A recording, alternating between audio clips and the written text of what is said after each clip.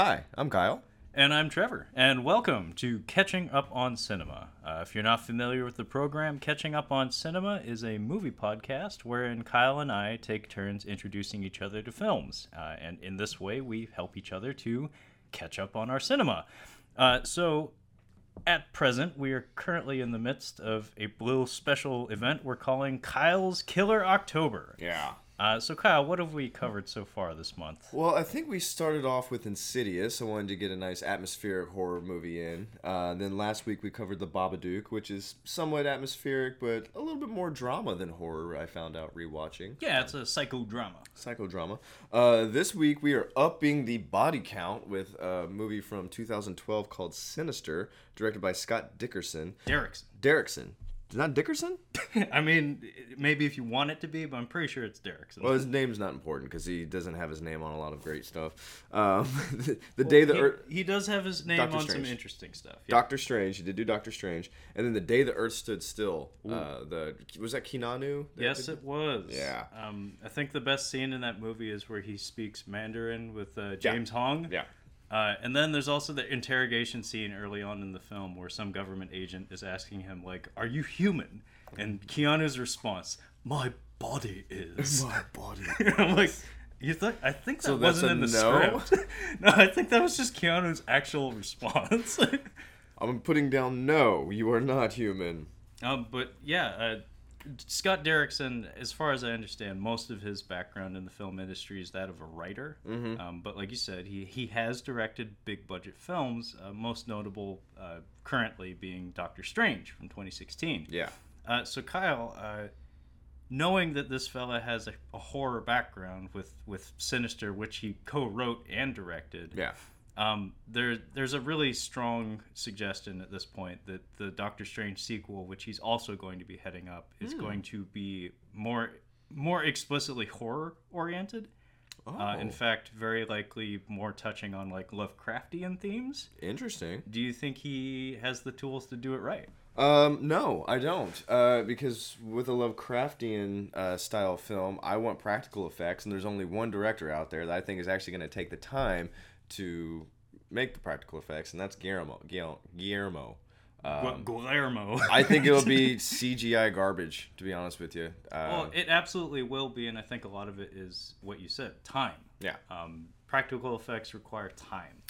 I think Guillermo's like in his garage since like the late 90s has been working on Lovecraft stuff. He's not revealed it, but he's got like his own little project he's working on at home. He's like, I'm gonna bring this to life, and eventually I'm gonna make a movie because he's fucking what weird. you're telling me is that Guillermo's going to bring about the end of all humanity because he's probably going to open up a portal to somewhere, some other dimension. Like, I was too busy trying to make it when I could actually just bring it into the world. Yeah. And you know he's just going to be so joyful and bouncy when the cataclysm happens. Like when the tentacles come through the wall, he's just going to be like, oh, it finally happened. Scott Derrickson's like the fucking Christian Bale in The Prestige, and Guillermo's like the Hugh Jackman, like making magic basically.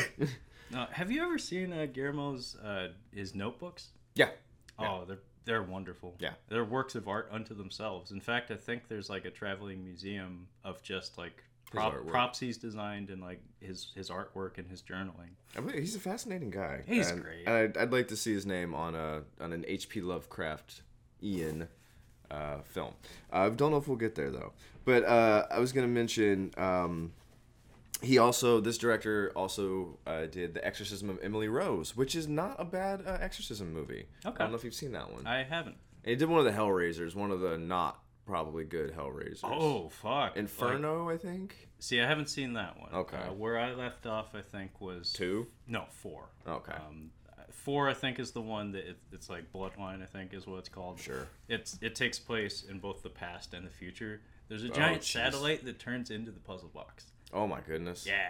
And there's a random like skinned like demon monster thing that stalks this fella through the satellite. It's actually not that bad. That's an example of like we have such great character that we have. Like Pinhead is such a good character design. Like, all right, we got to make a movie around this. So like nah, dude, we don't really need much of a movie. Like, he's pretty much just gonna sell it. It's fine. Well, what's funny is, like, I'm pretty sure Hellraiser came out in, like, 88 or 89. Sure, yeah. So before Todd McFarlane was cranking out Spawn toys and stuff. But I'm sure, like, the moment he saw that movie, he's like, I'm gonna make that a toy. Yeah. He's like, I'm gonna gobble up the rights to that. That will be a toy. Yeah, that will be a toy.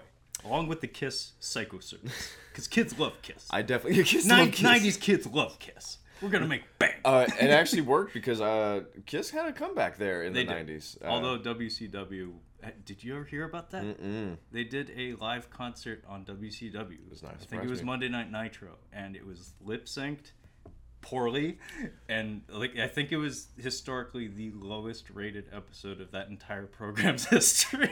I don't know, man. I just saw the clip of Vince McMahon holding his new assistant interview in the middle of the ring. Oh yeah, that is one of the.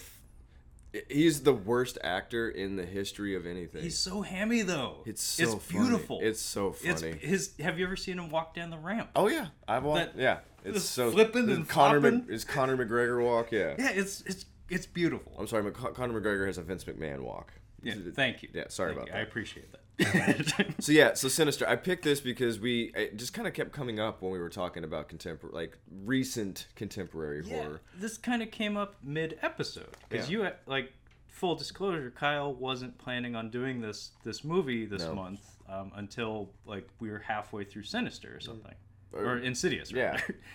Yeah. So what did you have planned instead of it? I think I was gonna do. I really wanted to get The Void in on this round, but there's time and place. We don't have to do it this month. I think you're really gonna enjoy that movie. So do I. I think I was gonna do The Ritual. It might still be on the list, but I think that's what was gonna be coming next. And it might have been another atmospheric horror, but I can't remember.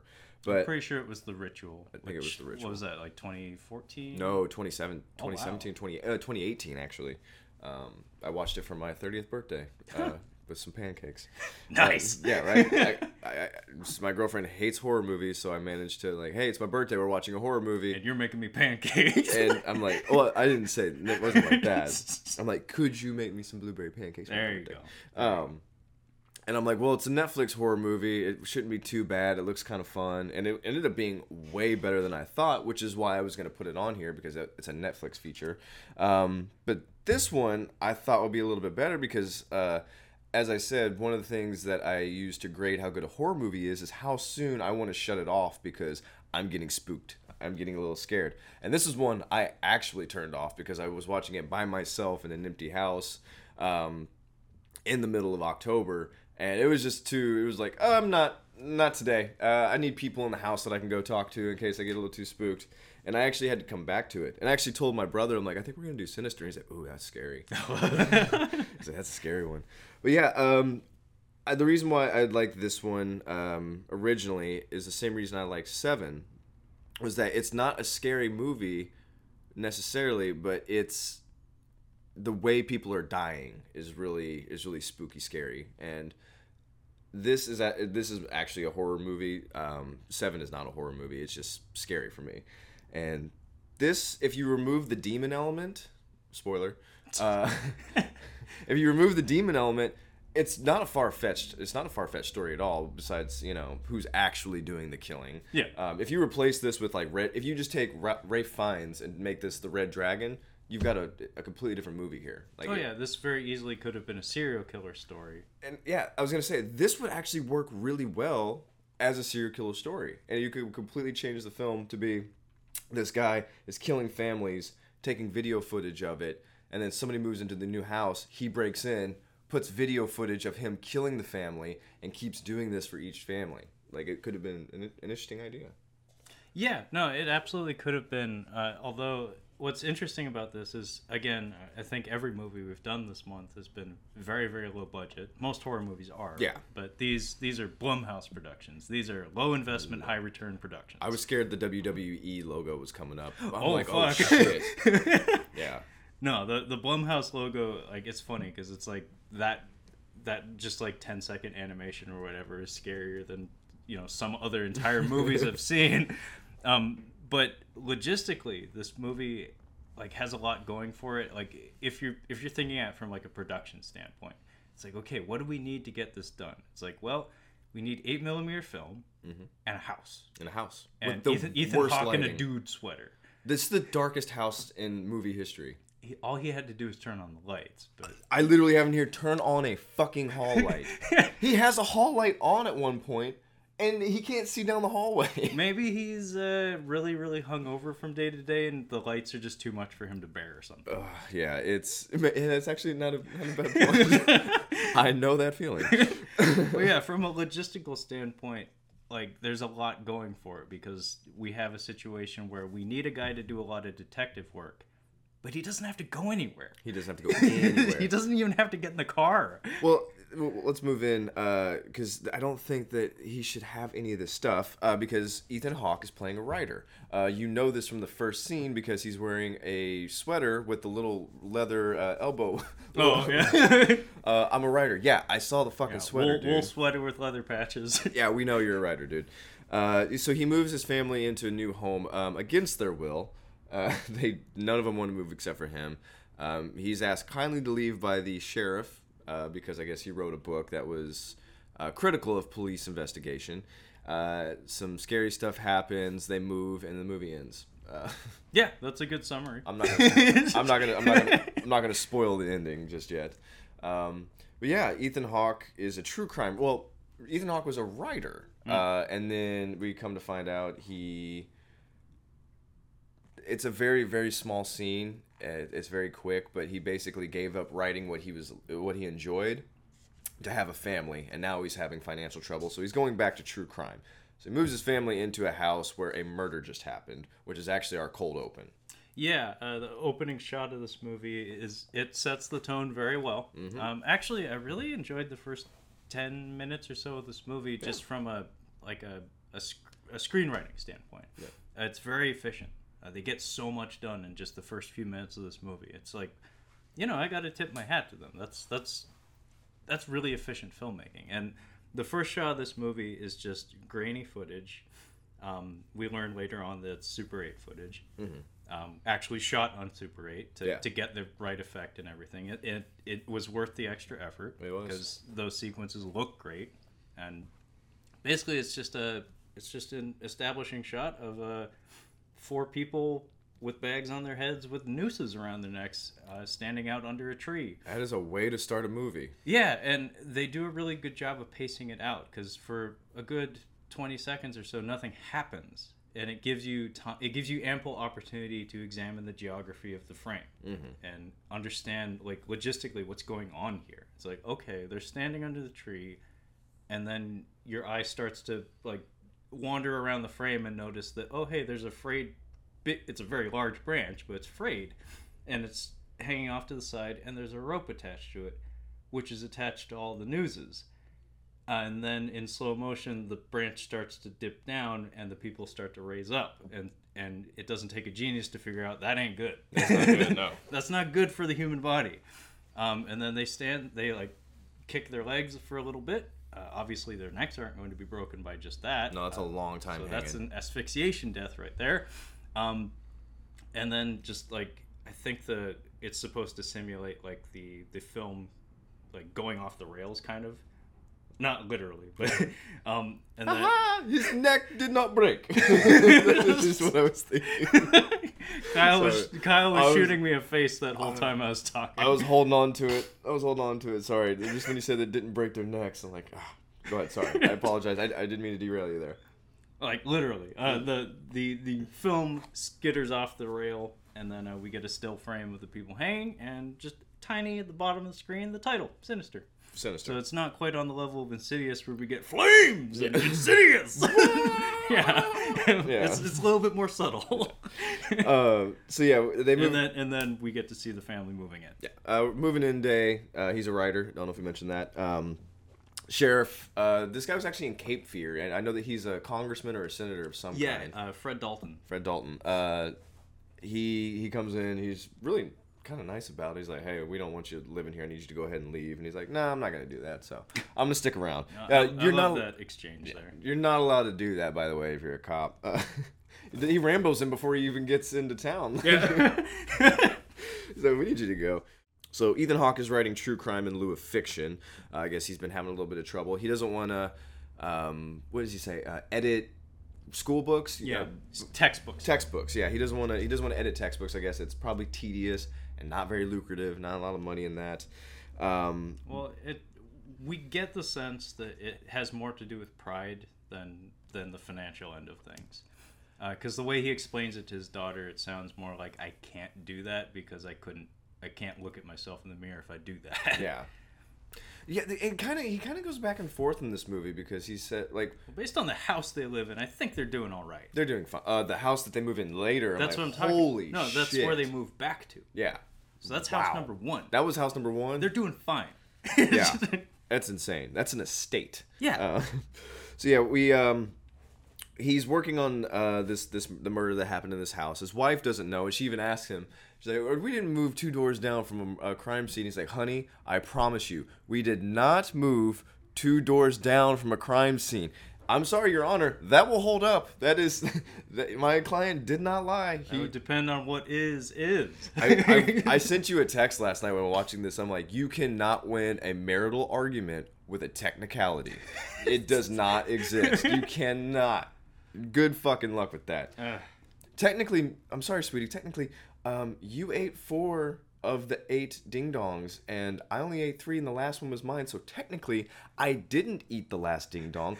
You ate your last ding-dong, and I ate my last one. Yeah, see how that fucking holds up. Oh my god. This is why I can't play Dungeons and Dragons with people. People trying to out-lawyer each other. Ooh, that sounds like fun. So yeah, he has all these crime scene photos. He's quote unquote working on a novel or working on a book. We never see him doing any writing, as you mentioned before we got going. There's like a couple of seconds of footage of him typing. Yeah. And then the rest of the time it's all detective work and research. Jack Nicholson wrote all work and oh no, play makes Jack a dull boy more. Hey, he put in his reps. He got his repetitions in, man. He was warming up those fingers for months. But we find out that the youngest daughter's missing from that exchange with the cop. Yes. So family of 5, 4 of them are murdered. Little girl's missing. And one of my questions was, how does a writer get crime scene photos? Because these aren't like newspaper photos or anything like that. Like these are things that fucking Mark Ruffalo would have been looking over in Zodiac. Like they're legit like crime scene photos. Yeah, I don't know how that works. I would imagine. Well, I mean, one of the things that's exchanged between him and Fred Dalton is, well, I guess I can assume that the police department here is not at my disposal. Yeah, and he's like, very much so. Very much. I'm like, well, how the fuck did you get these? Because this isn't like I don't even think these are legal for him to have. I would imagine you probably have to have the blessing of the police department as well as the surviving family members. Well, they don't have. Well, if they don't have any, maybe not the case. But I would imagine you probably need to make good with them too.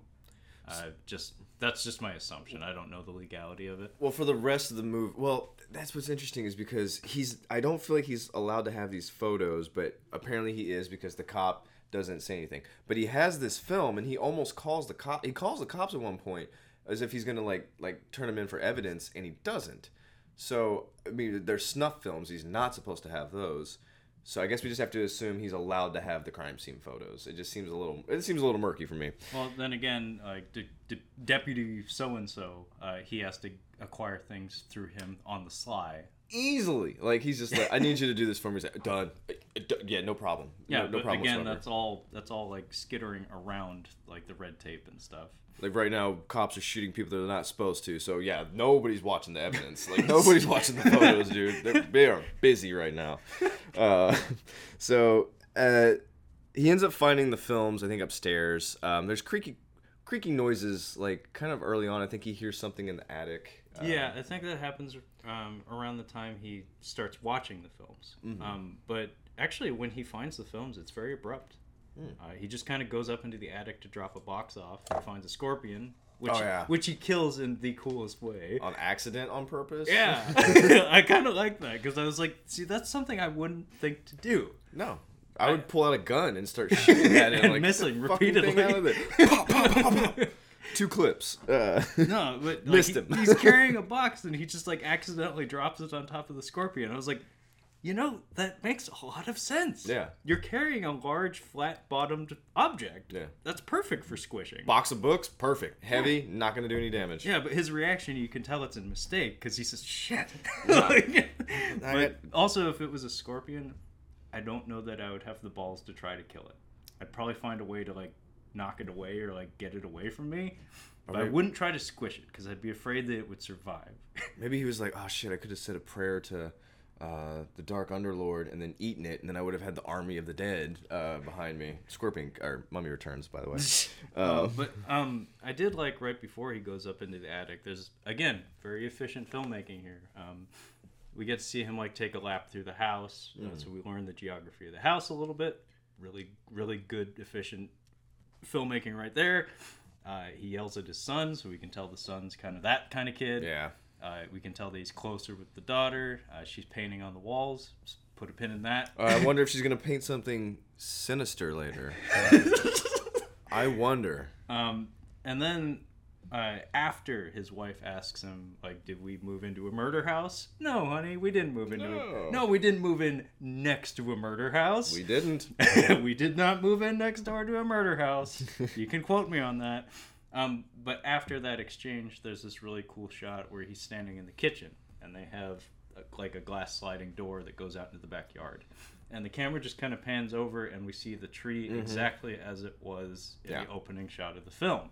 So very quickly, without it ever explicitly being stated to us, the audience, like from a visual standpoint, it's like, we're at the murder house. I forgot about that. Yeah, and I really like that kind of stuff. Because I knew I've seen this movie before, so I knew what was going to happen. So I didn't really pay attention to that. But yeah, that's and he like sighs when he sees it, and they kind of there's a lot of things that are too on the nose, as you said before we started recording. In this little girl movie. painting. That's the other thing. I'm like, she's definitely going to paint something bad. Repetition is a bit of a problem in this movie, if you ask me.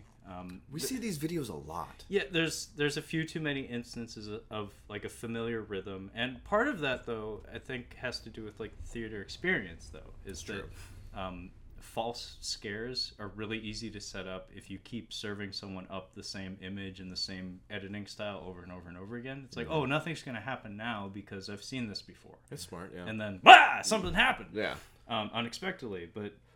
Yeah, the repetition of the tree actually did bother me a little bit because that first time we see it's really great, but a couple more times later on in the movie we pan over to the tree again and he sighs again. It's like, yeah, dude, we know. And it's like, yeah, you feel guilty that you moved your family into the murder house. You should. You deceived your wife. Yeah, you should feel bad.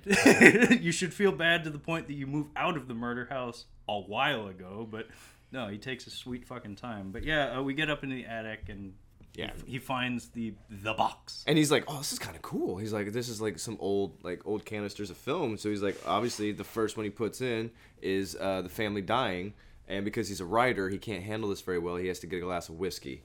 That was the writer telephoning it in. Like, oh, yeah. I noticed that real quick. That like he's got a beer at dinner. And he's got, I think he downs 2 shots of, was it whiskey? Yeah, Chivas, I think.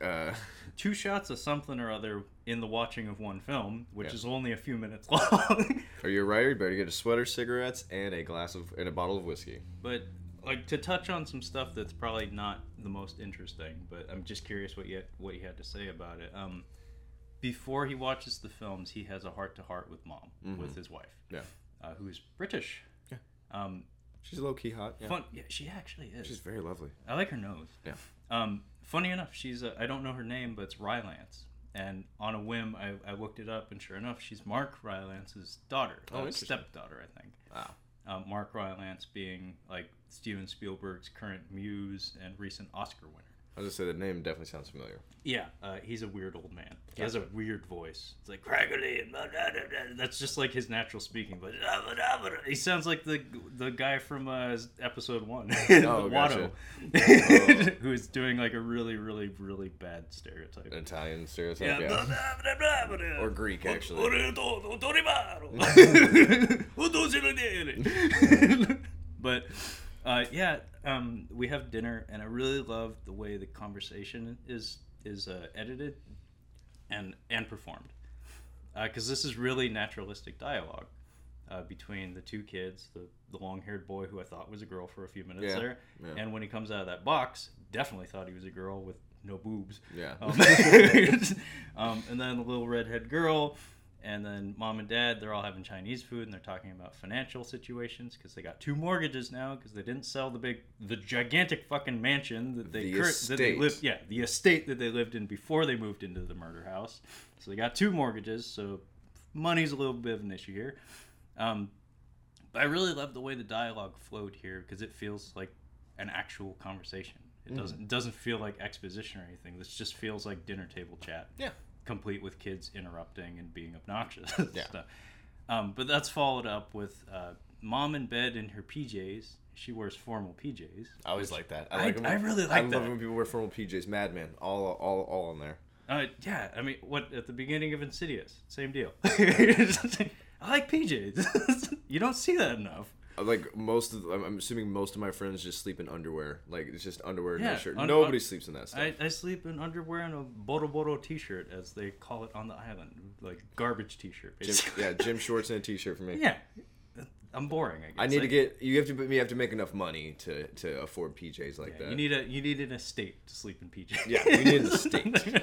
Coppola sleeps in PJs. Oh fuck yes, he sleeps in satin PJs. Yes. Complete with like embroidered initials. Yeah. Like his and hers. But yeah, mom's in bed and she's doing the thing where she's got her back turned to hubby, and he comes in. I'm sorry, but his outfit, like you said, it's the writer's uniform. Yeah, writer. He's got the tassels hanging from the sweater too. I couldn't help but think of the Will Ferrell sketch with the lovers. The lovers, yeah. Like it's that to a T, just with a smaller beard. He does have a beard, but he spoons with her, like not lovingly, but kind of like he's trying to get something from her. Yeah. Where she's trying to go to sleep, and she has a heart to heart with him. And do you remember the exchange here? Mm-mm. Basically, she confronts him on all of his bullshit. Yeah. And she exposits to us, the audience, that's like, this is our financial situation. I know you're writing this book. Whenever you do your true crime shit, weird stuff happens and shit gets hairy with the family. The things are on edge with the family right now. Shape up. Otherwise, I'm taking the kids. Yeah, she gives him like a straight up like, hey, if you don't figure this shit out, if you don't make any money from this, or it just doesn't work out, like I'm taking the kids and going to my mom. Yeah, it's pretty heavy fucking shit. That's not good. That's not a good thing. You just moved into this house, and this is the first conversation you have when you're getting ready for bed. There was a good clip in The Office where Pam is talking to one of the other people, and she's like, it's not good to start a relationship off with an ultimatum. Like that's not like you don't want to give somebody an or else. And I think the same goes for a marriage. Like, hey, figure this shit out, or I'm gonna do this. Like, that's not good. That's not a good relationship. But as we can see, as we move along, he's a piece of shit. Yeah, and I liked though that they weren't afraid to make that be true. Yeah, like I could easily see a writer pigeonholing themselves into a situation where it's like, but I want the people to like him. Like, I want them to feel bad when something bad happens. Yeah. It's like, no. It's like, it's Ethan Hawke. He's very good at being unlikable. You already don't like him. It takes a lot for you to like Ethan Hawke. I can't think of a movie I've seen him in where I liked him. Like, even in Lord of War, he's technically the good guy, but he's still a little piece of shit. No, he's an interesting actor. I feel I don't give him enough credit, actually. Like, I actually feel genuinely bad because he has put in a lot of good work, especially in the past 10 years or so. He's taken a lot of chances. He's done a lot of roles that were not beneath him, but on the periphery of probably what he should be doing. Mm-hmm. So smaller films and stuff. And I guess he's been just killing it for 10 years straight. And that first Reformed movie is supposed to be excellent. It was, I don't know if it was up for Oscars, but it was certainly up for a lot of awards. Before the Devil Knows You're Dead, he's really good in that. Philip Seymour Hoffman's the best part of that movie, but Ethan Hawke is really good in that movie. No, he's a very talented actor. It's just my brother tried to explain this to me a long time ago about Claire Danes. Oh yeah. It's like whenever you look at Claire Danes and you watch her do her thing, you're like, cool. Yeah, cool. Yeah. But that's the point. It's like sometimes being able to do that, to be normal on camera, is actually a talent. Yeah. And also she's very good at crying. That's a talent. So is Michael Fassbender. And almost every production she's involved with, they ask her to cry multiple times because she's so fucking good at it. Interesting. And funny enough. But anyway, you want to get to him watching the films? So After this heart to heart, he runs off into the office. For the most part, the middle part of this movie is just him watching films and ignoring clear signs to move the fuck out of that house. That is the whole, the majority of this movie. Yeah, 2-hour movie. That's about an hour and a half of it. But I remember watching it the first time. The deaths on screen are really creepy, and I think the what would you call it, Super 8 or the Super 8 footage is really helpful in this because the light on the camera is very limited. Because it's not even a flashlight. It's barely picking up anything in front. It's like a silver dollar, basically. Yeah. So you really have to search for what you're looking at. You're trying to find something, and it really works on one of the death scenes, the lawnmower. Oh, yeah. That one got me. That was in the theater. I'm sure that was great. It got me in my bedroom. It was pretty good. So yeah, he's watching the films. He's got his glass of whiskey. He's this is after he talks to his daughter. Now he's working through the photos. They're from all different years. I think they start out in the 60s. He goes back to one where people are burned alive in a car. We see the family out on a lake, and it's important to note how the footage is presented. It's not somebody interacting with them. It's somebody watching them. And I didn't notice it the first time I watched it, and the second time I'm like, oh, this is actually creepy. Somebody's videotaping them from afar. It's not somebody in the family. And it shows them having a nice day, and then it cuts to dark garage. Car has got chains all on it, and little reveals here. We're like, oh, and then we see that there's people duct taped inside the car, and we're like, well, that's not good. And this is the one that got me watching it the first time. I think it was about when I shut it off. And then the car's on fire. I'm like, motherfuckers are burning alive in their own car. That one got me.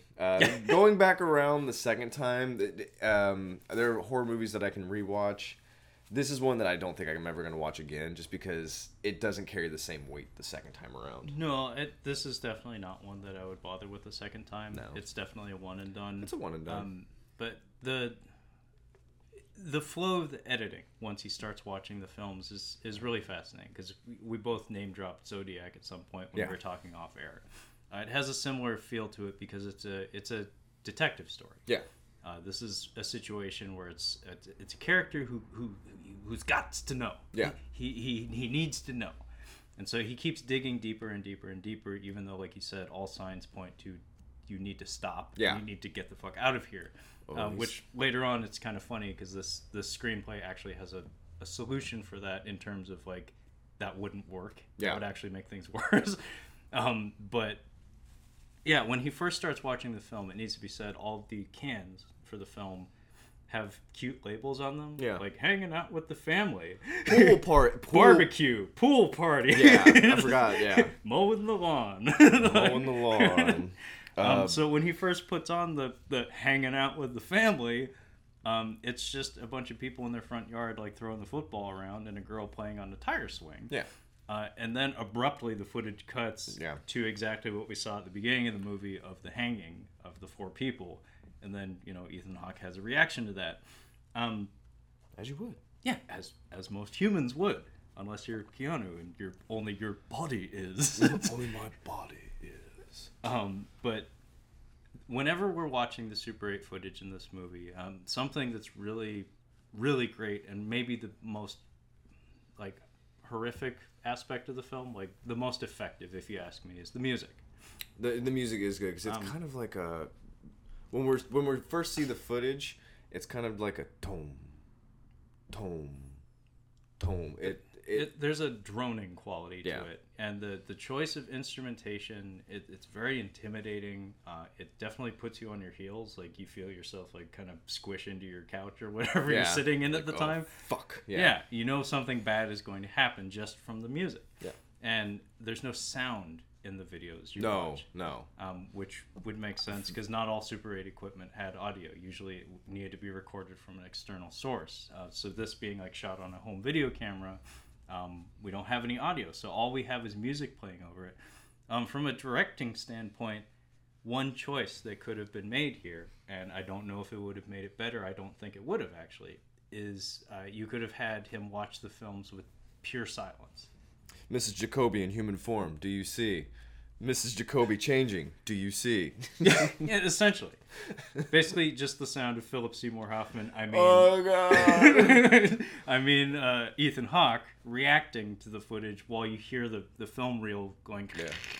The pool party scene made me think of Red Dragon. That's why I was like, it just feels like Red Dragon. Like that's what creeped me out, was because it feels like somebody, like a serial killer's doing this. Well, also, again, the home video footage is shot from a voyeuristic angle.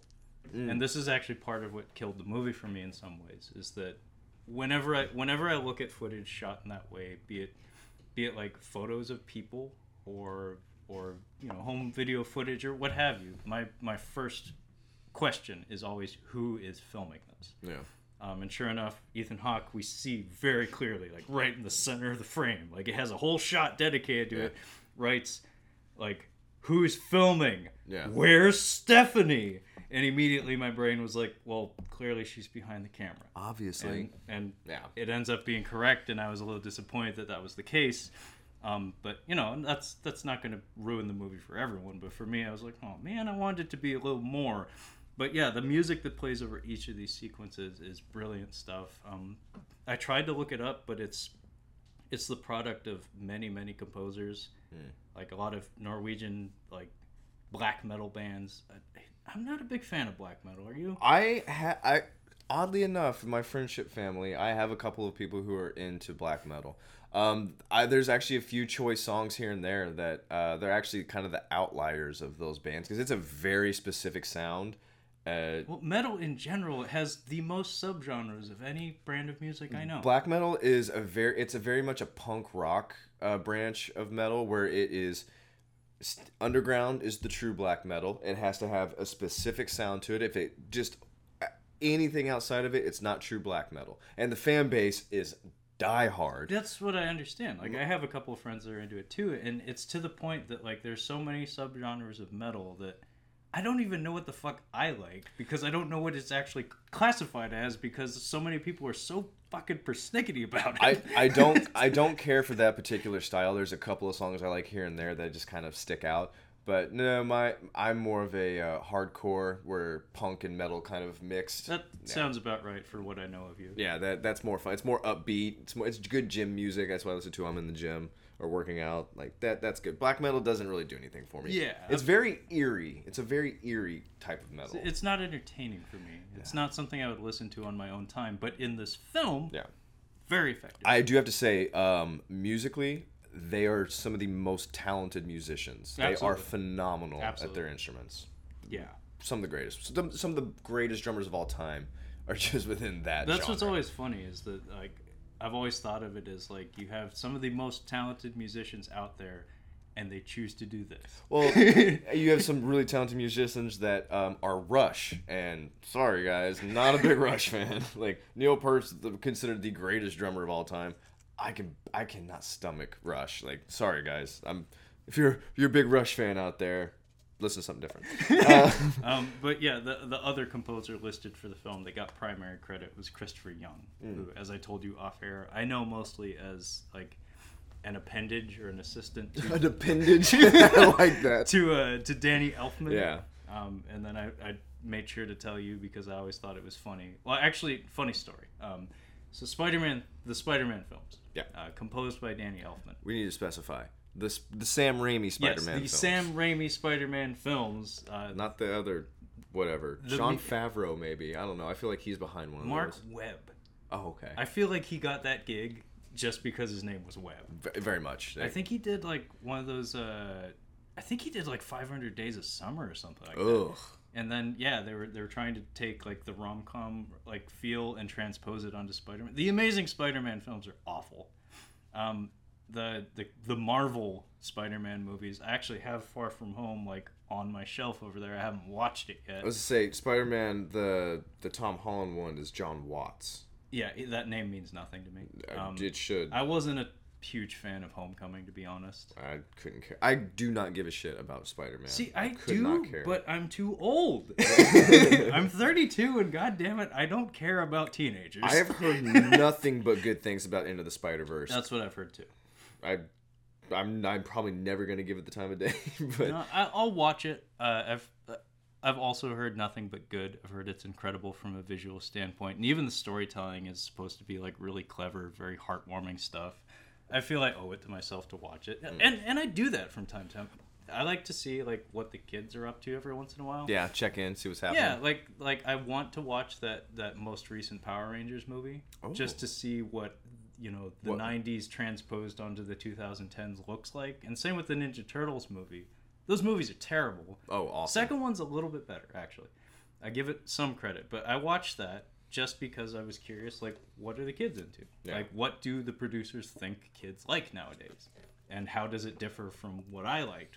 Because I know what I liked. I don't know what the kids do, but to bring things back around. Yeah. Sam Raimi Spider-Man movies, the first two, or at least most of the first two, were composed by Danny Elfman. With Christopher Young doing some bits here and there. In fact, I think he did one of the better pieces in Spider-Man 2, which was the train sequence.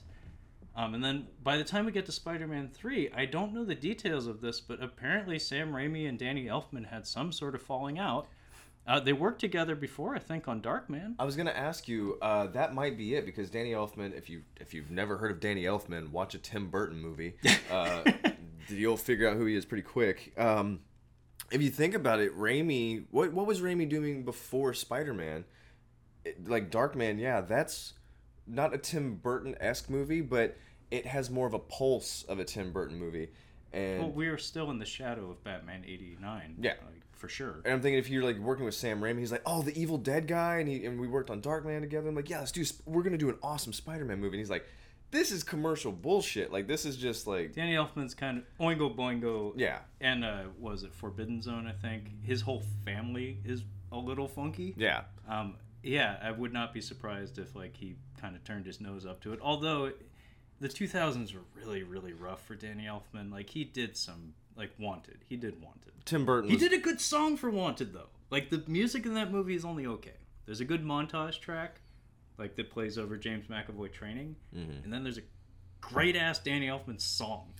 But if you think about like any Danny Elfman score from a Tim Burton movie would never, like, you cannot put it on a Spider-Man movie. Like, any of the Sam, it just doesn't work. No. And I think maybe stylistically, what Sam Raimi was looking for was not what Danny Elfman was gonna produce. Not only that, by the time we get to Spider-Man 3, Sam Raimi was notoriously unhappy. Like, infamously unhappy. I don't want to do this fucking movie. He didn't want to do it because Sony was like, hey, we need Venom. And he's like, I don't like Venom. You want to eat, Raimi? You want to eat? You're doing Venom. Well, what's really funny is that, like, the Vulture, I think, was supposed to be the substitute for Venom. Like, that's what he wanted. And I was like, I don't really like the Vulture. I heard that. So, like when that movie came out, I was like, I'm fine with that. I had heard, I don't know how accurate this is, but I heard that Raimi and Tobey Maguire both wanted to do Sandman. That was from the get-go. I think Sandman was always the objective, because I think the special effects opportunities for Sandman, there's a lot of possibilities there. Like, CGI was, it's 2007. It's like, we have all the tools to make the Sandman, and he's a character with infinite possibilities. In the comics, I always hated him because of that. Because it's like, how the fuck do you get rid of the Sandman? You don't. You don't. Because he always comes back. I think that the Green Goblin... Sorry, we're not talking about Sinister anymore. We're talking about Spider-Man. I think the Green Goblin was actually the best of the Sam Raimi villains. And I know that people really like... What's the Spanish fella? Oh, Alfred Molina. I know a lot of people like him as Dr. Octopus. I want to say Dr. Ocula. Doc Ock. Doc Ock. A lot of people like him as that villain, but I'm like, I think just because I'm more partial to Willem Dafoe, I think that he does the best of those villains. I think he does the best, but I wish that movie had come out a few years later, just because of the special effects and the budget. Like, it was gonna come out earlier than that. They had to CGI the towers out. Oh yeah, I remember that, but I'd hate that suit. I hate that suit so much. Oh, okay. Well, yeah, somebody mentioned also, like, the test they had tried. I've seen the test footage. Yeah, and I liked it a lot better. That's what I've heard as well. But it just didn't fit in the world, I guess, that they were crafting. But yeah, I hate that suit. It just looks cheap. It looks Power Ranger-y. It's very Power in the Ranger-y. worst possible way, because the way it's lit, like, it has no love put into the lighting. It's just kind of there. Yeah. which is kind of shocking for a Sam Raimi movie. It's a different. But in terms of performance and character, yes. Yeah. I think Willem Dafoe's Green Goblin is the best we got. Although I like Spider-Man 2 as a movie better. I don't remember a minute of that movie. Just watch the train scene and see Joey Diaz. Joey Diaz is in there? Joey Diaz tries to stand up to Doc Ock. It's fucking brilliant. I'm watching that tonight. All right. You want to get the Spider-Man, you got to get through me. Joe Rogan. Well, I'm gonna near the end. I'm gonna bring up somebody else in that circle. But yeah, yes, back to the one fucking point I've been trying to make for 20 minutes. Welcome back to Sinister. Is that Spider-Man 3 was composed by Christopher Young instead of Danny Elfman. And I liked it. I thought his music was good, and it's good and sinister. That's my point. Got that drink of water for that really long walk. Sorry about that. I helped do that. Yeah, a little girl wakes up and bothers Ethan Hawke when he's watching the hanging people, and then he goes right back to the movie. Yeah. So I actually kind of jumped ahead to the pool party. So he actually watches the people burning alive. And he ends up calling the police because this is admissible. Like, this is evidence in an ongoing investigation and probably several ongoing cold cases. It's got a lot of cans in that box. I'm sorry, if you have video footage of somebody being murdered, stop what you're doing and tell the police because you're not supposed to have that. And I don't know what his motivation, I don't know why he keeps this because he's seen the evidence, and if he turns it in, is he just not allowed to use it in a book? But if he keeps it, how is he able to keep it how is he able to put it into the book without explaining how he got this footage? Do you see what I mean? So this was really interesting because the way this film is structured is there's not very much dialogue. Ethan Hawke. Very little. Yeah, there's very little dialogue. And I actually kind of appreciate that. Yeah. Because I'm a big fan of visual storytelling. Watching an Ari Aster movie. Yeah, I like when you can communicate a lot with a little. And they do a thing here with some visual storytelling that kind of confuses the point a little. And that's when he's on the phone with the cops.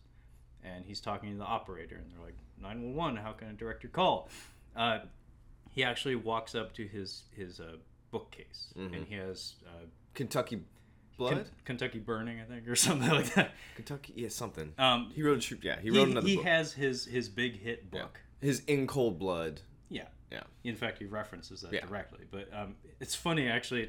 I didn't pick up on this, but like looking back on it, his office is disheveled at this point because he's moving in. Yeah. Like this is his first night in the house, and so he has his pin boards and he has the projector set up. But like the one thing that's squared away is his bookshelf with lighting and everything. Yeah. So that's a nice little touch that I didn't think about until just now. Plays into his character. He's a narcissistic character. He's a narcissist because that's his one great. That's like his magnum opus, I guess. And he's trying to follow it up somehow. But when he's on the phone, he looks at the book and he doesn't say anything, but we just get a lingering shot of that. So I interpreted that as the conversation they had with Fred Dalton, the sheriff, earlier suggested that the cops aren't there to help him. So I interpreted it as him deciding that the cops aren't going to help me because they know who I am and they'll like throw this out the window or whatever. But the point that you're making is that maybe he's thinking of the book, like the potential. If he holds this information, then it's his. Yeah. Then he can sit on it until he's ready to reveal it to the public and profit from it. Yeah. That makes a lot more sense to me. Gotcha. Yeah, because So he's looking at the book and seeing another opportunity to make another book, basically. Gotcha. Yeah, I was like, this is illegal. You can't have this stuff. It's very not okay. But yeah, so we get some noises. This is like I said, this is the darkest house ever. Like he's like, fucking is, yeah. There's a reoccurring thing. He keeps being woken up by the Super 8 playing, like the actual footage playing. That happens a little later, but the box happens about now. Yeah, I was getting to the box, but this is just creaky noises. He's walking to the house. There's a hall light on. You can't see through the rest of the house. It's like the movie The Strangers. There's a lot of footsteps up in the attic too. Yeah, I would leave the house immediately. Like this first night, I'm like, that's another way you can gauge it. As like, I would be gone immediately from this house. He goes in and there's a noise in a box and he's like, what the fuck? I think this was in the trailer too. I think so. But his son is, I guess, having night terrors, and he like pops out of this box screaming upside down, shirtless. You're like, what the fuck is happening? And they take him outside, I guess, to get fresh air. But this kid is screaming up a storm, and like, oh, he's having night terrors again. I thought we were over this. We kind of get like I don't really know. It only adds to this scene. It doesn't really add to the rest of the film. Like like the night terrors. It's just to kind of give you a scare. In this moment. It happens one more time in the film. I interpret it as, something's going wrong with the kids, because at this point in the movie, I already planted that seed in my head that it's the kids. Yeah, something's wrong with the kids. Yeah, like, where's Stephanie? Who's filming? Who's doing this? It's like, well, Ethan Hawke's got some kids. Maybe I, the viewer, should keep an eye on them for him.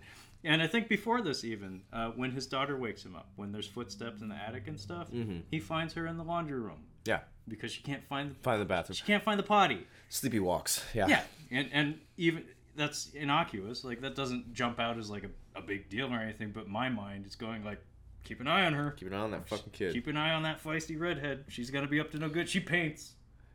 Artistic child. She's gonna paint something sinister, I'm telling you. But yeah, the boy coming out of the box in the theater, I'm sure, was terrifying. Yeah, because it's one of those moments where you're trying to make sense of it. Like, what the fuck is happening right now? Well, again, like, he's got long hair. He's like 12, so he's got, like, asexual features for the most part. He's not a man. He looks like a little girl. Yeah, he looks like a little girl, and he's coming out of this box like in his underwear, and he's upside down, and he's shrieking, and it's just like, I don't even know what the fuck I'm looking at. Like, at first, actually, my mind was, it's a ghost and it's Stephanie. Yeah, I can see that. But then, like, no, he figures it out. It's like, oh, that's my son. I should run him out into the cold. It's effective, but I think it's a little cheap. It's a little cheap. I think the second one is cheaper, because the boy's just, like, squatting in the bushes. Oh, I thought that one was creepy. That one was creepier. But I forgot to mention in the pool, so the family get tied down. We see in the 8mm footage, family are tied down and being pushed into a pool and drowning. Being pulled into the pool. Sorry, but we see a glimpse of what I'm gonna call him Sinister, just because. This is a funny point. We're at the pool, and I think this is a point where we get the reveal of a spooky ghost character who will be named later on in the film. Yes. As Bagul. Yes. I'm sorry, but I can't.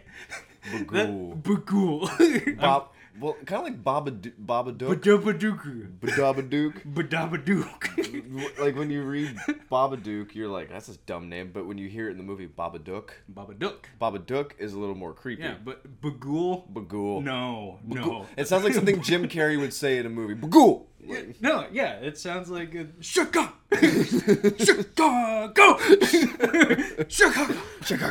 No, it sounds like baby talk. It's stupid. It sounds like something I would say to a baby to make them laugh. I'm not trying to be insensitive here, but it sounds like something like a Jewish grandma would say, oh, it's a bunch of bagul. Like, yeah, no joke. Yeah. Like, that's exactly what it sounds like. I can't say it without snickering. Yeah. No, I can't say bagul without snickering. There's a little mashuga, yeah. But you say you've been calling this character Sinister. Sinister, because it's the name of the movie, and I'm like, Sinister sounds like the name of somebody from a black metal band. This is Sinister on bass, But it's funny because the actual Sinister guy looks like the guitarist from Slipknot, Mick Thompson. Yeah, almost the exact same. Yeah, you sent me a photo. I'm pretty sure he designed his mask to look like that. See, Slipknot's been around since. But has he always had that mask? He's always had a mask like that. Yeah. Well, I did a little bit of research on this movie, not a whole lot, but apparently the script came from the writer, not the director, who also co-wrote the film. But the lead writer for the film saw The Ring. Oh, yeah. Obviously. It had a nightmare, correct? Yeah, and it involved a film instead of a Super 8 film, like a VHS tape. It's not bad. I'm not saying that the movies have like overlap. But I'm just saying there is inspiration that's clear. You can tell that they reference, like, The Ring is referenced in this film in many ways. And then the way they designed the character of Bagul was the director did a whole bunch. He basically did a Wikipedia or like a Google image search just for like ghosts and stuff. Oh. And he found like a handful of images that he thought were striking. And it ended up being like some sort of black metal character, like a artist rendering or something from like a fan of the genre, and they paid the guy like $500. Oh Jesus! To take that image and adapt it to film. So yeah, it comes from that world. But what's funny though is like I saw that there's a sequel to this movie. Oh. I don't know how you would make that. I just keep killing. I guess you just keep killing families. Like it's. I mean I don't see a point to it. No, there's no point. Apparently, Bagul is a franchise figure now. But yeah. Well, I can tell you why there's a second one, Trevor. It's because this made a shit ton of money. Oh yeah. $3 million budget. Worldwide gross was $77 million. Yeah, that's quite the ROI. That's why. That's an ROI. But yeah, the issue I have with the naming of the character Sinister is that there's an X-Men villain, Mr. Sinister. Yes, Mr. Sinister. That happens to look a little bit like Bagul. And course. it's like there's some overlap there that would be a little confusing. But yeah, we see his reflection. It's a reflection, so it's not very clear in the pool water. He's like under the water. This was in the trailer as well. I remember seeing the marketing for it. You can just see him. He's kind of just like I think his name is in the trailer too. Is it really? I think so. Oh, that's bad. That's bad. We mentioned the pool scene. We were talking about this. The filming of it, I wanted to touch on just briefly. They actually had to wait. The guy who does the Sinister character, I'm gonna keep calling him Sinister. Fair enough. Because I just want to keep saying Zool. Zool from Ghostbusters. Yeah. But they actually had to weight him down. They had him underwater and like holding his breath. They had him weighted down a little bit to have him like look like he's standing underwater. And then there's actually people tied to these chairs, and they actually had to get this shot like pretty efficiently, because they're legit doing it on an 8mm film. So I thought that was kind of an interesting thing. Like they really. So here's what's gonna happen. We're going to tie you to the chair, and we're gonna drop you underwater, but we're gonna get you out real quick. I swear. Yeah. I'm pretty sure Ed Harris died on the set of The Abyss filming that shit, or nearly died filming that. I'm like, fuck that. Like I heard about Ed Harris on The Abyss. No. I'm not doing that. Yeah, the tied to a chair part would make me a little concerned. I'm like, god damn, is this guy legit? Is this a real movie? Like, and this is before he got that Doctor Strange gig. So yeah. It's like, hang on, what else is he? The day the Earth stood still with Keanu. That was a disaster. That was a shit film. Yeah. How could I trust this guy? Trust this guy? I wouldn't want to do it for Steven Spielberg either, because he has enough money. He could just like, well, we lost one. What are you gonna do? Don't revive him. It's fine. We'll say it was an accident. But yeah, I thought that was kind of neat. But we get some more canisters after this. We get this is the most Red Dragon-esque. This is where it really hit. Yeah. We get people tied to the bed, and this is where it gets a little creepier, because we get the mom and dad tied in the bed, and then we're like, oh fuck. We see the throat slit in the reflection in Ethan Hawke's glasses, which I thought was pretty cool. Yeah, this movie's fairly classy when it comes to violence. Well, they were trying to get a PG-13 rating, but because of the there's maybe one fuck in the whole movie. Yeah, there's not a whole lot of cursing. No gore. There's no gore or anything. They were trying to get the PG-13 rating, but I'm sorry, you're killing the fuck out of people in this. Like these are scary deaths. Like that's an R rating. There's kids. Yeah. Like anytime there's kids, it's like. You can't do that. Yeah, we get the throat slit. This is where it felt very Red Dragon to me, because that's where he's like showing the pictures. Again, this is where the choice of the editing style, I think, was very effective. Because we have the really creepy droning music, and by the way, the music that plays over the car sequence, I think, was the creepiest in the whole movie. It was. It sounds like an old timey recording of like. I don't know, like a southern chant or something, like almost like a plantation chant or something. Yeah. It sounds like a church hymn or something, but like recorded on really shitty old antiquated material or something. But it's like a 3-second loop of it, and it just sounds like a woman moaning, and it just keeps droning on and on and on. And the kniving and stuff, like the throat slashing. What makes it especially effective is that there's no sound. Oh. You know, it just reminded me, you mentioned black metal. There's a really fascinating concept album that I've heard about. It's very scary. I think it's a good, 27 minutes long. And it's literally screaming, and it's supposed to sound like hell, basically. I'll be able to find it once we get done recording, and I'll give you just a little snippet of it. But it's technically a black metal concept album where it's just noises, and it's supposed to sound like hell. It's really eerie. Huh. But that just reminded me because you mentioned that. I'm like, I wonder if anybody's licensed that to put it in a movie. It's a little too. I'm sure there are audio technicians out there that have pet projects like that. This just was like creating a soundscape or something. This was like from the 80s or 90s when this was recorded. I mean, I remember in college they had a screening of all like there was the MediaWorks program. So it was, we had like stop motion animation, we had short films, and then one person had an audio only project that they screened in a theater, and basically there was nothing on the screen. Mm-hmm. It was all the sound system. And so you were supposed to close your eyes, stare straight ahead, and then the different audio channels would create the impression of like objects moving around you and stuff. That's pretty cool. Again, something that an audio technician, somebody who lives in that world, would probably really love and appreciate, but you know, your average listener of music or whatever probably doesn't even know it exists. Yeah. But yeah, the music that plays over the slashing of the throats is very effective, as is Ethan Hawke's reaction to all the films and stuff.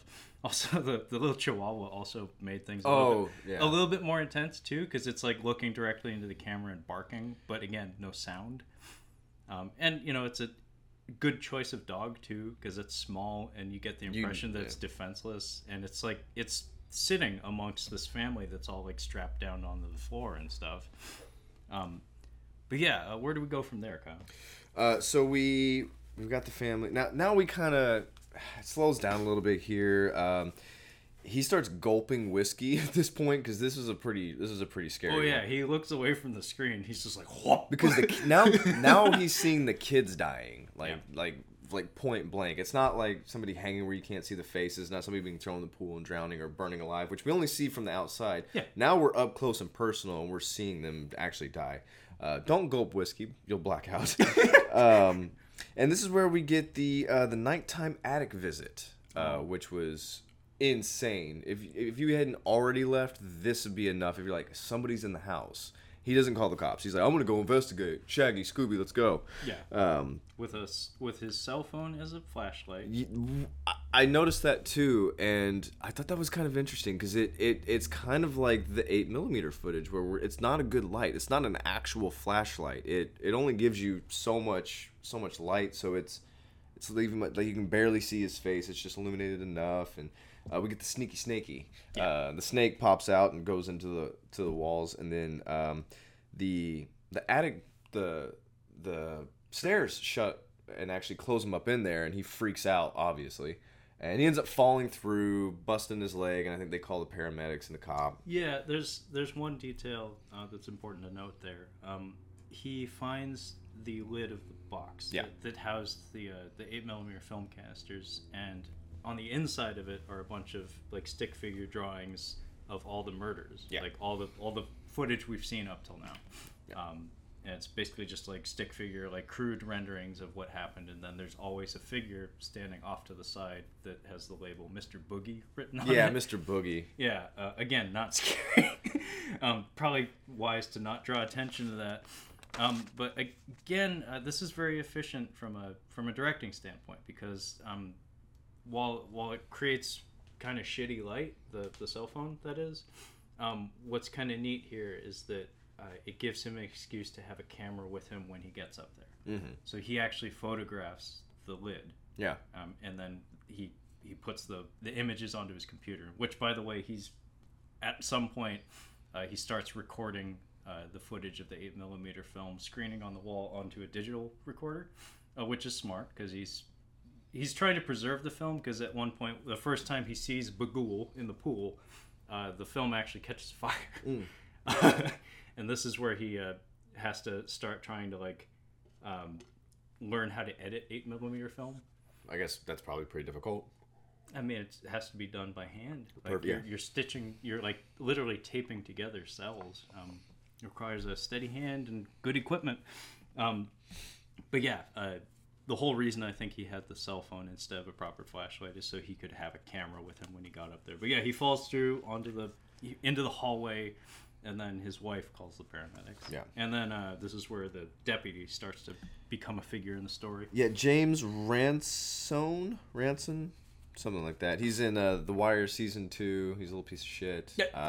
Generation Kill. He's actually doing pretty well now. He's got some pretty choice roles now. I mean, the two that you mentioned are pretty high profile productions. I like him. He does a really good job in here because the characters he play. Generation Kill, he's a Marine, and he's good in there. I could definitely see him being somebody in that group, just the way he carries himself. He's annoying as shit in The Wire.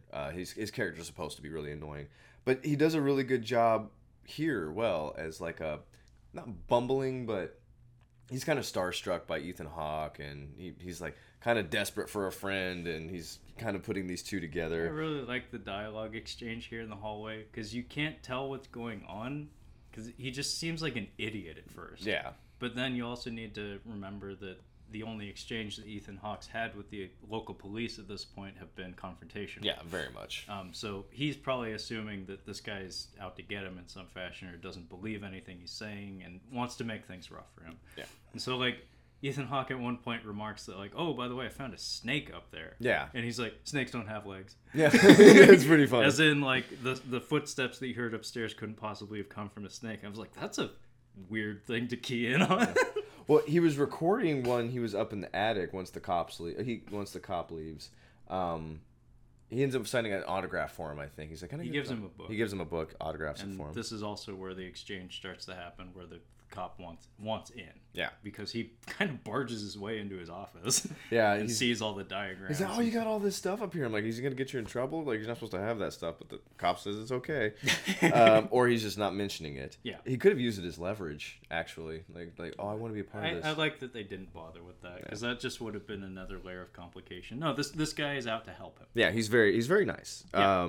But Ethan Hawke ends up going back to the footage of him upstairs. He's trying to look at the photos, and his phone, I guess, got a picture of him or a video of him falling, and all these little hands are pulling him down. Yeah. So like, well, that's spooky, scary. I'm gonna sleep here again tonight, idiot. But this is where we get to the nighttime where the projector is on and the laptop, and this is where there's some spooky, scary stuff going on. It ends up pulling him outside. He ends up chasing whatever he's like. There's some creaks going on. The dog starts barking. The dog comes after the boy in the bushes. It's before the boy in the bushes, I do believe. It's after. Is it after? Because he drops his bat. Oh yeah. He goes back for the bat. The son is out in the bushes, which scared the shit out of me when I was watching it this time. He's got his eyes bugged out and he's crouched in the fucking bushes. Yeah, it's creepy. Staring at you. Sends him back inside. The dog starts like growling at him, and he thinks the dog's growling at him. And this is where I didn't care for this personally. We start seeing the actual kids that are all missing. Yeah. They start to pop up. Yeah, I didn't like them either. A little bit later on, they do some interesting stuff that I could be overcomplicating in my mind. I might be remembering it wrong, but the way I'm picturing it is a handful of scenes, like shots, where Ethan Hawke is stalking through the house looking for an intruder. And the ghost children from the previous murders and stuff, the children that got away, basically, they're kind of like playing hide and seek with him almost. They're like running parallel to him, and he can't see them from what we can tell. But they do something that, again, I may be overcomplicating things. I may be giving them, the director, applause that he doesn't deserve. But the way I'm picturing it in my mind is that the children are moving at a different speed than he is in the same frame, which in my mind would probably require you to put the camera on a dolly, like a mechanically driven dolly, so you can like dial in a pace that it moves at. It's mechanical. It has no human hand touching it, so if you tell it to move at this speed, it moves at that speed perfectly. So I'm imagining they've shot it twice, the same exact angle, at the same exact camera movement speed, and had Ethan Hawke walk through normally, shot something without him with the kids doing their thing parallel to him, and then changed the frame rate of the footage of the kids, and then transposed those two shots onto each other. I think that's exactly what they're doing. I could be wrong, but that's what I remember seeing. Yeah, that's what's happening. But when the kids are moving and they move near him, the floorboards creak or pass him, which I think is really neat. Because you're like, why are ghosts making noise? And like, oh, they're trying to they're trying to get your attention. Out of the way, fucker. But trying to get to the toilet. But I think the kids are actually, because we find out, I think the kids are actually trying to push them out of the house because that's. The way they react at the end does kind of suggest I that. think that they're actually trying to scare him. I think you're right. That's fun. I like that. Yeah, that's why I thought, like, this is kind of stupid. But I hadn't thought about it at the time. But it makes it kind of interesting when you're going back now. But yeah, so he ends up. We had the spooky, scary stuff. Trevor, the boy's name is Trevor, by the way. I know. Fuck that. God damn it. The wife wants to leave, and this is where I have Ethan Hawke is a piece of garbage. He's explaining to her that he wants to stay here, but he's really just wanting money and fame. Like he's telling her, like, listen, we're gonna be rich. Like, this is gonna be the thing. We have to stay here and deal with this spooky stuff. This is what has to happen. Yeah, I like this scene. Like, it's difficult because it's two adults yelling at each other, husband and wife just shouting at each other. But I like his acting. Yeah. Like hers too, but I like his a little better. Yeah, because she gets like really aggro real quick, but like him, it's like I get where he's coming from. I was gonna say I don't sympathize, but I do understand his perspective. I completely understand. When he brings the boy in, Trevor. Yeah. I like that she's like on him like immediately. She's like, we gotta go, we gotta leave at this house. Like, I knew something was up. You've been hitting the bottle way harder than normal, like way earlier than normal. So this is apparently a process they've gone through before. And this is what she was warning us about at the beginning of the movie. You're a writer. You've had drinking problems in the past, like every single writer ever in a movie. He's like, lady, I was wearing this sweater when you met me. Yeah. What did you think you were getting? It's like you knew what you were getting into. But I like that, like, from like a blocking standpoint. I like he brings the boy in and immediately goes up to the sink and is just like scrubbing himself and talking away from her. Like, she's like yelling at him, yelling at the back of his head. And he's like, Trevor's going to be fine. We've done this before. He's had night terrors. And he was crouched in the fucking bushes. Yeah. Wide-eyed. Like, there's something seriously wrong with your kid. Oh, yeah, by the way, he also got in trouble at school for drawing in permanent marker an image of children hanging from 4 people. Yeah. Hanging from a tree. Yeah. Without knowing anything about the murder house. That's supposed to be doing that. That's a gigantic red flag that happened like 50 minutes earlier in the movie, Dad. But yeah, they're in the hallway, and basically this is where he spills his guts, and he's like... Oh, at this point also, we've caught him watching a VHS tape of himself in an interview. Yeah. It was for the release of his Kentucky Burning or whatever Kentucky book. Blood, I think. Yeah, basically his big book. Yeah. In the 90s, and I really love the way they doctored this footage to look like the 90s. Yeah. Like, and he's clean shaven, he has a shitty haircut. Like, it's a cheap way of making Ethan Hawke look considerably younger. And he's doing an interview on like an evening magazine type show. And basically, they're just talking about how, oh, you're this hot new writer and you saved lives, or like you repaired lives by bringing to light facts that the police overlooked. And it's just reiterating everything we knew up to this point. Yeah. But just seeing this character watch a fucking VHS tape from 15 years ago of himself at like his peak in terms of fame and fortune, it's like this guy strokes himself a lot. Well, she even says, like, he's like, what if that was your 15 minutes of fame? Like, what if it's not going to happen again? He's like, this could be my In Cold Blood. And she's like, well, I think that your first book was your In Cold Blood. And he's trying to recapture that magic. And that scene of him watching himself, that really hammers home the point that's like, yeah, this guy... Not that great. He's not that great. He's in it for the fame and fortune. Some stuff happens. We move along. He's like, who is that? He's trying to figure out who the Sinister is. Yeah, and you see some symbols that are common across many of the murders. And he ends up talking. He talks to the officer. He's like, I got a guy, this professor that you can talk to. We see the lawnmower thing. That's like in the theater. I'm sure that was great. Yeah. The lawnmower death it scared the shit out of me because I just wasn't ready for it. And I think it's a kid that gets it first too. So I was like, fuck, shit, all right. Oh yeah, and we cut away immediately. But there's like an orchestra sting. And how he's smoking a cigarette. And like, you're smoking? Yeah, I started acting in the 90s, so I smoke. Yeah. Like Michael Jai White, the person that gets hit by the lawnmower does not in fact get killed by a murderous clown. He gets killed by a music cue. Because we and then he falls down. Why so serious? Yeah, so then we end up getting on a video call with Professor Jonas. Who is Professor Jonas? Well, I don't know. He might be half bear, but that would be one Vincent D'Onofrio. Vincent D'Onofrio. I forgot. I didn't know he was in it when I first watched it. I forgot he was in it when I was rewatching it. I was super excited. I'm like, God damn, I wish there was more Vincent D'Onofrio. I wish he would make a real life appearance in the film, not just on a video call. Oh man, like imagine like a Shining-esque moment where he kicks the door down and tries to save the day. Yeah. Ethan, turn off the camera.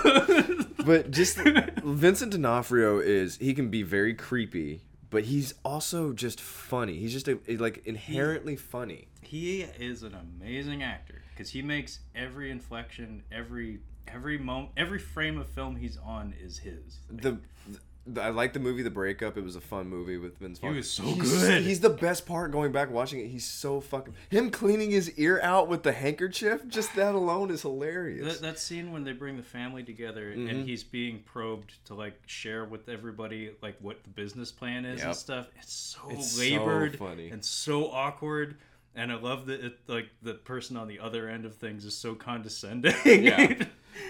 Squibs. We're going to bring in the squibs. And bring in the air support. Yeah, it's going to be land, sea, and air. But yeah, he tells him about the symbols. He's like, I think did he email them to him? And then he's like, hey, I got some information back for you. That comes at the very, very end of the movie. Well, they have their first correspondence via like a Skype chat, and Ethan Hawke shares with him some still images he took from the films and stuff, and Vincent D'Onofrio actually is familiar with the murders just based on the images that he's sharing with him. And he says it's Bagul, which translates to eater of children, which I thought him delivering the line... It's your kids, Marty! It's funny. But the other one that hit me, I'm like, it's kind of funny. It's like, any worship of the deity would include a blood sacrifice or the wholesale eating of a child. Just I don't know why wholesale just makes it so much funny. I think it's just the matter-of-fact delivery. Because, like, this character, Jonas, is supposed to be, like, he's a professor. Yeah. Like, he deals in this shit. He lives in this shit day in and day out. He delivers lectures to students and stuff. People who are... usually, young, wide-eyed, and curious. Yeah. And, he's got an entertaining quality to him. I would take any class for Vincent D'Onofrio. Oh, fuck yes! Professor. Easily. But you can tell that, like, for him, it's like, oh, this is just fun research and stuff. But at some point, it becomes clear that it's like, oh, wait, this writer guy who's calling me on the Skype is kind of spooked. Like, what's up with him? Also, by the way, Ethan Hawke does the Skype chat in the fucking dark. Yeah. Like, he has just a desk lamp and he's sitting in an otherwise completely pitch black room. They spent the amount that they spent on electricity in this movie. There's nothing. Like, it's like a poor family trying to save money. Like, turn a fucking hall light on. Like, he's like pitch black. He doesn't even try to turn on the lights. It's one thing if you try to turn on the lights and it's not an option. He doesn't even do it. He doesn't even think to do it. Well, I mean, I think it's Jason Blum is the head of the Blumhouse Studios. I'm sure he was like, they're like, so we want to turn on the lights from like this, from these hours to these. He's like, nope.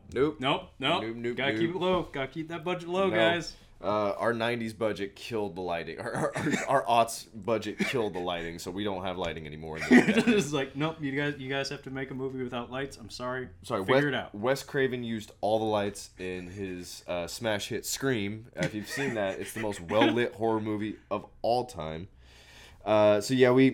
Oh, by the way, you told me before we got on the air about Ethan Hawke and Vincent D'Onofrio have some connections. Oh, yeah. I forgot about that. It didn't come together until you mentioned it. I was trying to think of an Ethan Hawke performance where he's not where you don't dislike him, and he's actually very affable in The Newton Boys, which is an awful movie. It's really bad. But he plays Vincent. They're four brothers, and he and Vincent D'Onofrio are brothers. And Skeet Ulrich is one of the other brothers, and Matthew McConaughey. So yeah, they do that. And you said there's another movie where they Magnificent Seven. Yeah. I actually kind of enjoy that movie. I mean, it's the Magnificent Seven. It's a Western with a long history behind it. It's like a remake of a remake of a remake, basically, which is also a remake of the Seven Samurai. So it has a long history behind it. I wasn't expecting a great movie or anything, but it has like every cowboy stunt you could imagine in it. I can imagine. And if you show up for just that, just to watch people do cool cowboy shit, it's fun. One of the best cowboy stunts I've ever seen. Mask of Zorro, Antonio Banderas, when he does the rides on the side and flips around. It's not him. It's obviously a stuntman, but that's one of the best ones I've ever seen. That's just a fun ass movie. It is a lot of fun. We were visiting my dad and visiting my parents, and we were just kind of hanging out on the couch. And we were just, when you're there for like a long weekend, or you're visiting for like a week, you just kind of run out of things to do. So we were just sitting there, and he's just kind of clicking through the channels and in the living room, and he's like, Mask of Zorro just started. He just set the remote down. Like we just ended up watching it. It was. I'm like, damn, I had a lot of fun watching that. I love that movie. I absolutely adore that movie. That was one of the better theater experiences of my youth. I think I tried to bash it for a minute. You're like, yo, get fucked. Like you're like immediately jumped on it. He's like, don't you fucking don't you dare. even do it. But in the Magnificent Seven, Vincent D'Onofrio's entrance into the film is fucking hilarious. Is that got Chris Pratt? Yes. Ugh. He's a secondary character. Okay. It's Denzel's movie, for sure. I wouldn't have... It's an Antoine Fuqua movie. He and Denzel have a connection. No. Antoine Fuqua is an interesting director, because he makes, like, trash, but he makes high-quality trash. And I dig it. I don't know if I've seen any of his films. I'm trying to... Was he Training Day? No. Maybe? No, I don't think so. I think so, because really? Ethan Hawke is in Magnificent Seven also. And Ethan Hawke. I love that's Ethan Hawke's best movie is Training Day. But Vincent D'Onofrio's entrance into the film is basically some guy like stumbles out of the bushes, and all of our heroes are just kind of like hanging out. It's Antoine Fuqua. I know my shit. And this guy like stumbles out and he's like, Denzel, help me. And Denzel's like, why? And then all of a sudden a fucking hatchet goes and hits the guy in the back, and then Vincent D'Onofrio like shuffles up. He just like literally shuffles, like he can't even pick up his feet. He shuffles out of the woods and yanks the hatchet out of the guy's back. He's just like, anybody have a problem with that? And like I think Chris Pratt has a quip there where he's like, I don't know if that's a man or a bear, but I want him on our side. Yeah, he's pretty big. I would want him on my side. His Kingpin is worth the price of admission for Daredevil. Like, you can throw everything else out the window, but him as the Kingpin in the Netflix Daredevil show. Oh. Whew. Dude, you get to spend, like 39 hours or whatever, 40 hours with Vincent D'Onofrio? Yes, please. That would be a reason for me to watch it, but I'm still not going to watch it probably. You should. You really ought to. I think you'd like it. So we get something sinister painted on the wall. This is where the little girl she's got the painting of the family hanging, and then there's a little girl staring at her, which is very fucking creepy. That's always what I'm afraid is going to happen when I wake up in the middle of the night. There's going to be something just staring at me right next to my bed. Yeah, we've all had that dream. Fuck that. But yeah, something sinister on the wall, and he's having a meeting the next day. So now Ethan Hawke's pretty spooked at this point. He stayed up the whole night, pretty much. He slept on the couch, and now the cops is talking with him. Need to be said, he locks his office every night, and every night the projector's on. Yeah. So somebody's opening the office door without his permission every night. And he again, let's stay here. Yeah, let's keep staying here. We're gonna work on this story. He's talking with the officer, and he's like trying to explain to him. He's like, "Listen, do you believe in spooky, scary stuff?" And the cop has a pretty good explanation of what he thinks is happening, but he asks him, "Is there something you want to tell me?" And I think I texted this: if a cop ever says or asks you, "Is there something you want to tell me?" Stop talking and get a lawyer, because that's not the questions you want cops to be asking you. Yeah. Is there something you want to talk to me about? Tell me. But yeah, we have. I don't know what brings it on, but he's having a conversation. Oh, the little girl gets in trouble. They find the painting, and he's like, "Why did you paint this?" And she painted Stephanie. Yeah. Like the missing girl, like a rendering of her hanging out on the tire, which we saw in the 8mm film which the little girl, to our knowledge, hasn't seen. Yeah. And Ethan Hawke sees that, and he's like, "Oh, Fuck. fuck." And the little girl basically says, like, yeah, this is Stephanie. She used to live here. Her parents died at this house. And I'm like, domestic dispute in 3, 2, 1. What the fuck? Like, Mom's just like, oh my god. Like, you could see it in his eyes. He's like, oh, this is going to suck. This was a really heated In the exchange. bedroom? Yeah, this was really good. yeah. And they have a really bad argument. This is where I'm like, there's no technicalities in, marital arguments. He tries to put up a good defense. Why the fuck would he say technically? You asked me. He even says it. I'm like, this idiot, because he's like, I can't believe you lied straight to my face. He's like, technically, I didn't lie. You asked if no wife has ever wanted to hear the word technically. Technically, no. This is in a court of law. There's no technically. And he tells her, like, yeah, this isn't 2 doors down from the murder. This is the murder house. And it's really well on both sides. This is really good. No, it's well acted. Very well. And they both storm off, and he passes out watching his video again. Like you mentioned, he's got his glass of whiskey. It's a different one, I think, this time. It's the same one. It's just further into the interview. And what's interesting is I didn't have the subtitles on because I think that's not right for a horror movie. No, you need to be visual. I mean, unless it's a foreign horror movie. But even then, that's probably not the best way to see it because you're distracted. But yeah, it's further on in the video, and like I could hear that what he's talking about is the concept of like raising a family. Yeah. Like, are you ready to be a family man? And stuff. He's like, yeah. Well, and he kind of waffles on it because he's on the talk show. Because I think he was writing fiction before, and then he wrote a true crime story. And they're like, "Well, why are you trying to get into this?" He's like, "Well, it's just easier for me to do because I want to be a family man." And she kind of hears it and is like, "I forgive him for deceiving me into buying this house that had a murder in it." She does. She's just like, "It's time to go to bed," And then we get even more spooky, scary stuff. I think this is where we get him going up into the attic and like sticking his head up there, and the little kids are up there. That's the breaking point. And then that's where I've got, dude, get the fuck out of this house. That he does, to his credit. Yeah, he burns all the evidence. He burns all the stuff. I'm like, dude, that's really illegal. You definitely can't do that. But yeah, this is pretty much where the movie's wrapping up. He's like, go get the kids, wake them up. Yeah, I like the editing. Like they put the pedal to the metal. Yeah. They really like speed things up here because basically he goes up in the attic and all the ghost kids are staring at a projector screen, and then Bagul like jumps in front of his face. He falls off the ladder onto the ground in the hallway. And then some spooky gooky throws the 8mm camera down on the floor in front of him. Yeah. And just like smashes it. And his instinct is to gather up all the camera and all the film and take it outside and sets it on fire. And then he packs up the car and the kids and they head off down the road. Yeah, the cop is even like, "What are you doing out here?" And well, they're speeding. Yeah, they're speeding. He's like, we're leaving. We're leaving right now. And he's like, "All right, good enough." It's a nice little exchange. Yeah, I like Fred Dalton. But they move again. I'm like, third mortgage? Because they mentioned 2 mortgages. Like, so once I'm pretty sure they moved back to the old house. And I'm like, crazy nice house. It's an even bigger, spookier house. I had house envy. Like, I like to walk through when I lived in Capitol Hill in an apartment.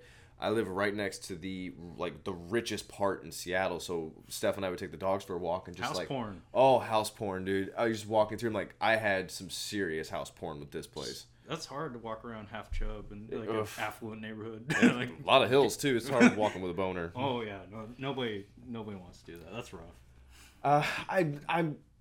I don't know how I feel about the way this movie wraps up. I think one of the hardest things to do is to finish a film. Ask fucking Francis Ford Coppola about that. Apocalypse Now. He's like, I don't know how to end this fucking movie. It's got to be really difficult, especially when you put so much time into it. I don't think there's a lot of time put into this one. But we get our. He has a conversation. He keeps ignoring a phone call from the cop. The cop keeps calling, and he ends up finding the canisters again. And he's like, what the fuck? Like, this is all bad. He ends up calling Vincent D'Onofrio again. Yeah, he finds the cans of film again. And, oh, by the way, he promised his wife on the ride out of town, the book is done. Mm-hmm. Like, I'm abandoning the book. Done. And, him burning the film kind of suggests that that's the case. Yeah. But, yeah, as soon as they get home, he starts a fire, and then he's unwrapping his stuff, and he finds the 8mm cans again.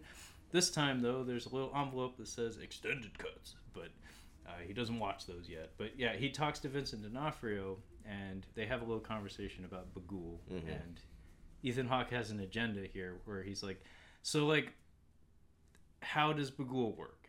And Vincent D'Onofrio explains that, the images that I've sent you via email are of the only surviving records we have of, like, artist renderings of this character Bagul. Goes back to, like, Babylonian times. And I guess the reason all of the artist renderings of the character have been destroyed is that the images of the figure are the conduit in which it, like, gets at people. Like, it reaches out to our world. And so, in order to combat this, people would destroy any images of it, because if you look at it, if you witness it, then it can get to you. So Ethan Hawke, like, he's like, so if one was to burn a rendering of this figure, would that get rid of it? And Vincent D'Onofrio doesn't really answer, but he pauses for a second because he's like, what kind of book are you writing? Yeah. I like that. I mean, he's a great actor. Yeah, it's a really good delivery. And he's just like, what are you up to? He's like, what the fuck are you doing? But then he finally takes the call from the detective. He's like, hey, the deputy was like, hey, I've been trying to get a hold of you. Like, you just moved, and I've been doing all this work for you. And he's like, well, we've figured out a pattern. Like, I didn't even realize it, and I stumbled upon it. I'm like, holy shit. So each one of the families, each one of the canisters that we've seen of families dying, each person that died lived in the former house of the last person who was killed, which is the easiest fucking pattern. So fucking stupid. It's so simple. I thought it was really dumb. I'm like, that's how you're wrapping it up? Well, not only that, this was communicated to us halfway into the movie. Yeah. Because Ethan Hawke is like, he got the deputy to do some research for him, to pull some records for him. And the people who died in the car, I guess there was a connection between the hanging folks and the car folks. Yeah. They lived in each other's homes at some point. And I was like, that's like halfway through the movie. And already you're like, okay, that's the pattern. Yeah. And it's not until the very fucking end that Ethan Hawke realizes that. Yeah. It's like, what the... You're the writer. You're the true crime writer. You're supposed to notice this shit. A first-year phrenology student would have figured this out, dude. Like, it's not hard. And I like I said, like, it starts to end well, but then the explanation, I'm like, God damn it. You obviously have to have it finish off the family. We get... There's a quote, I forget who said it. I think it was some fellas on YouTube, but basically it's always a really good feeling when you're watching a movie, especially a horror movie, when you know the frame in which it's going to end, when they're going to cut to black and credits, you know. And I feel like this one had a few shots too many. It did. It absolutely It almost ended perfectly. Like, almost, because like when we finally get our finale sequence, it just goes on a little bit too long. Yeah. But so much of it is so good. Well, Ari Shaffir must have talked to this girl, because Ethan Hawke is watching this film and he starts to feel fuzzy. He gets up and he's like, I don't feel so good. Yeah. The big reveal of the extended cut footage is that we see all of the ghost children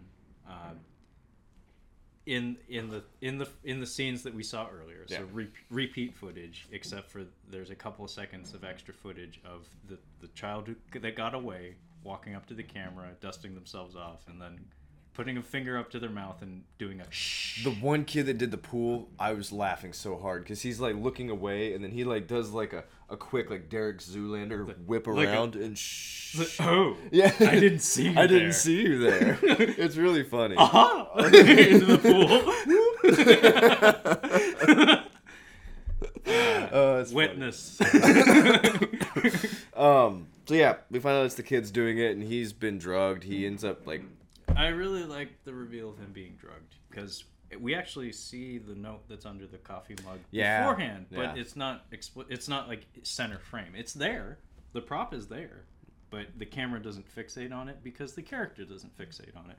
But yeah, after he watches the films, he's freaking out, but he starts to get woozy. And we see a pink piece of paper underneath his coffee mug that says, like, good night, Daddy. Yeah, good night, Daddy, or something. Here's your good night coffee. Earlier in the film, we saw his daughter excitedly bring him his coffee. Yeah. Just, it's a father-daughter thing. And then he ignores her, of course. Well, he gets a phone call. The phone rings and he shuts the door in her face. Yeah. But yeah, he passes out on the floor, and then the music ramps the fuck up, and we get our finale. Yeah, they're on. What do you got, like a little chow or something? They're on plastic. American Psycho reference. Yeah. They're on plastic, duct taped, and everything, and the only way that this movie works is you have to assume that Sinister is controlling these kids or using his strength to do this, because this little girl is wielding an axe. And I'm like, if there's one thing I'm less afraid of than a kitten, it's a fucking 7-year-old girl holding an axe. I'm like, what the fuck is she gonna do? Even, like, I could be like on NyQuil, like barely out. Like, if she's got an axe, what the fuck is she gonna do with that? She can't. She's got no hit power. She's not gonna get any. Well, they pretty much tell us, like, yeah, the little girl, it's all the kids killing the family, so the little girl kills the family. Yeah. And then, yeah, more stuff happens after this for some reason. So Ethan Hawke, like, makes eye contact with her. The music, like I said, is going nuts here. They're in, like, the living room or something. The entire scene's lit only by the fireplace, which looks pretty fucking good. We don't actually see the murder happen, but she pulls out an 8mm camera and, like, puts it on the floor next to his head, and it's implied that he gets decapitated and chopped to pieces and whatnot, and his wife and his son. Yeah. But then we cut from that, and we're in his study. He has a study. Yeah. Do we mention he's a writer? Yeah. And a little redhead girl, she has the box lid for the 8mm canisters, and she's drawing the scene. Like, she's drawing stick figures, like, labeled dad, mom, and stuff. And everybody's in pieces. And camera pans over, and the projector's running. And, like, all the ghost kids, like, walk down a hallway, and they're staring straight into the camera. They do a neat trick here where, like, it's in reverse order, by the way. So we see the projector first, and then all the kids look to the side, and then the camera pans over, and we see the girl. Yeah. And then we pan back, and then all the kids start running away, and then Bagul appears behind her and, like, hoists her up and walks into the projector screen and walks away. What I really liked, though, was after Ethan Hawke's murder, we get 8mm footage of the girl in the hallway doing the shush. And then we get a bunch of footage of, like, just a white hallway splattered with blood and drawings in blood. Yeah. And the combination of the music and the grainy film and just the renderings on the wall, the blood splatter and stuff, I thought it was really chilling. And I was half expecting the movie to just end right there. It should have. I think so. Yeah. But instead we get all the business with Bagul, and then we get the theater jump scare that, I'm sure it's tradition at this point. Sitting at home. Ghost face in the demon face into the camera. Yeah. So we get to see that the 8mm film canisters are back up in the attic for whatever next family moves in to discover. And then Bagul! And then credits. Yeah, so like you said, like, this is a movie that's supposed to be seen in the theater. This is definitely a theater horror movie. Yeah, there's a couple of jump scares I didn't even mention. There's some decent jump scares in here. Yeah, in the theater, this would probably be a fun roller coaster. Oh, yeah. Like Bagul in the bushes. There's, like, a little cylinder of light that's keyed in on, like, some bushes that are blowing in the wind, and then Bagul! And then there's the close-up of him on the laptop that turns its head and looks at Ethan Hawke and then looks away.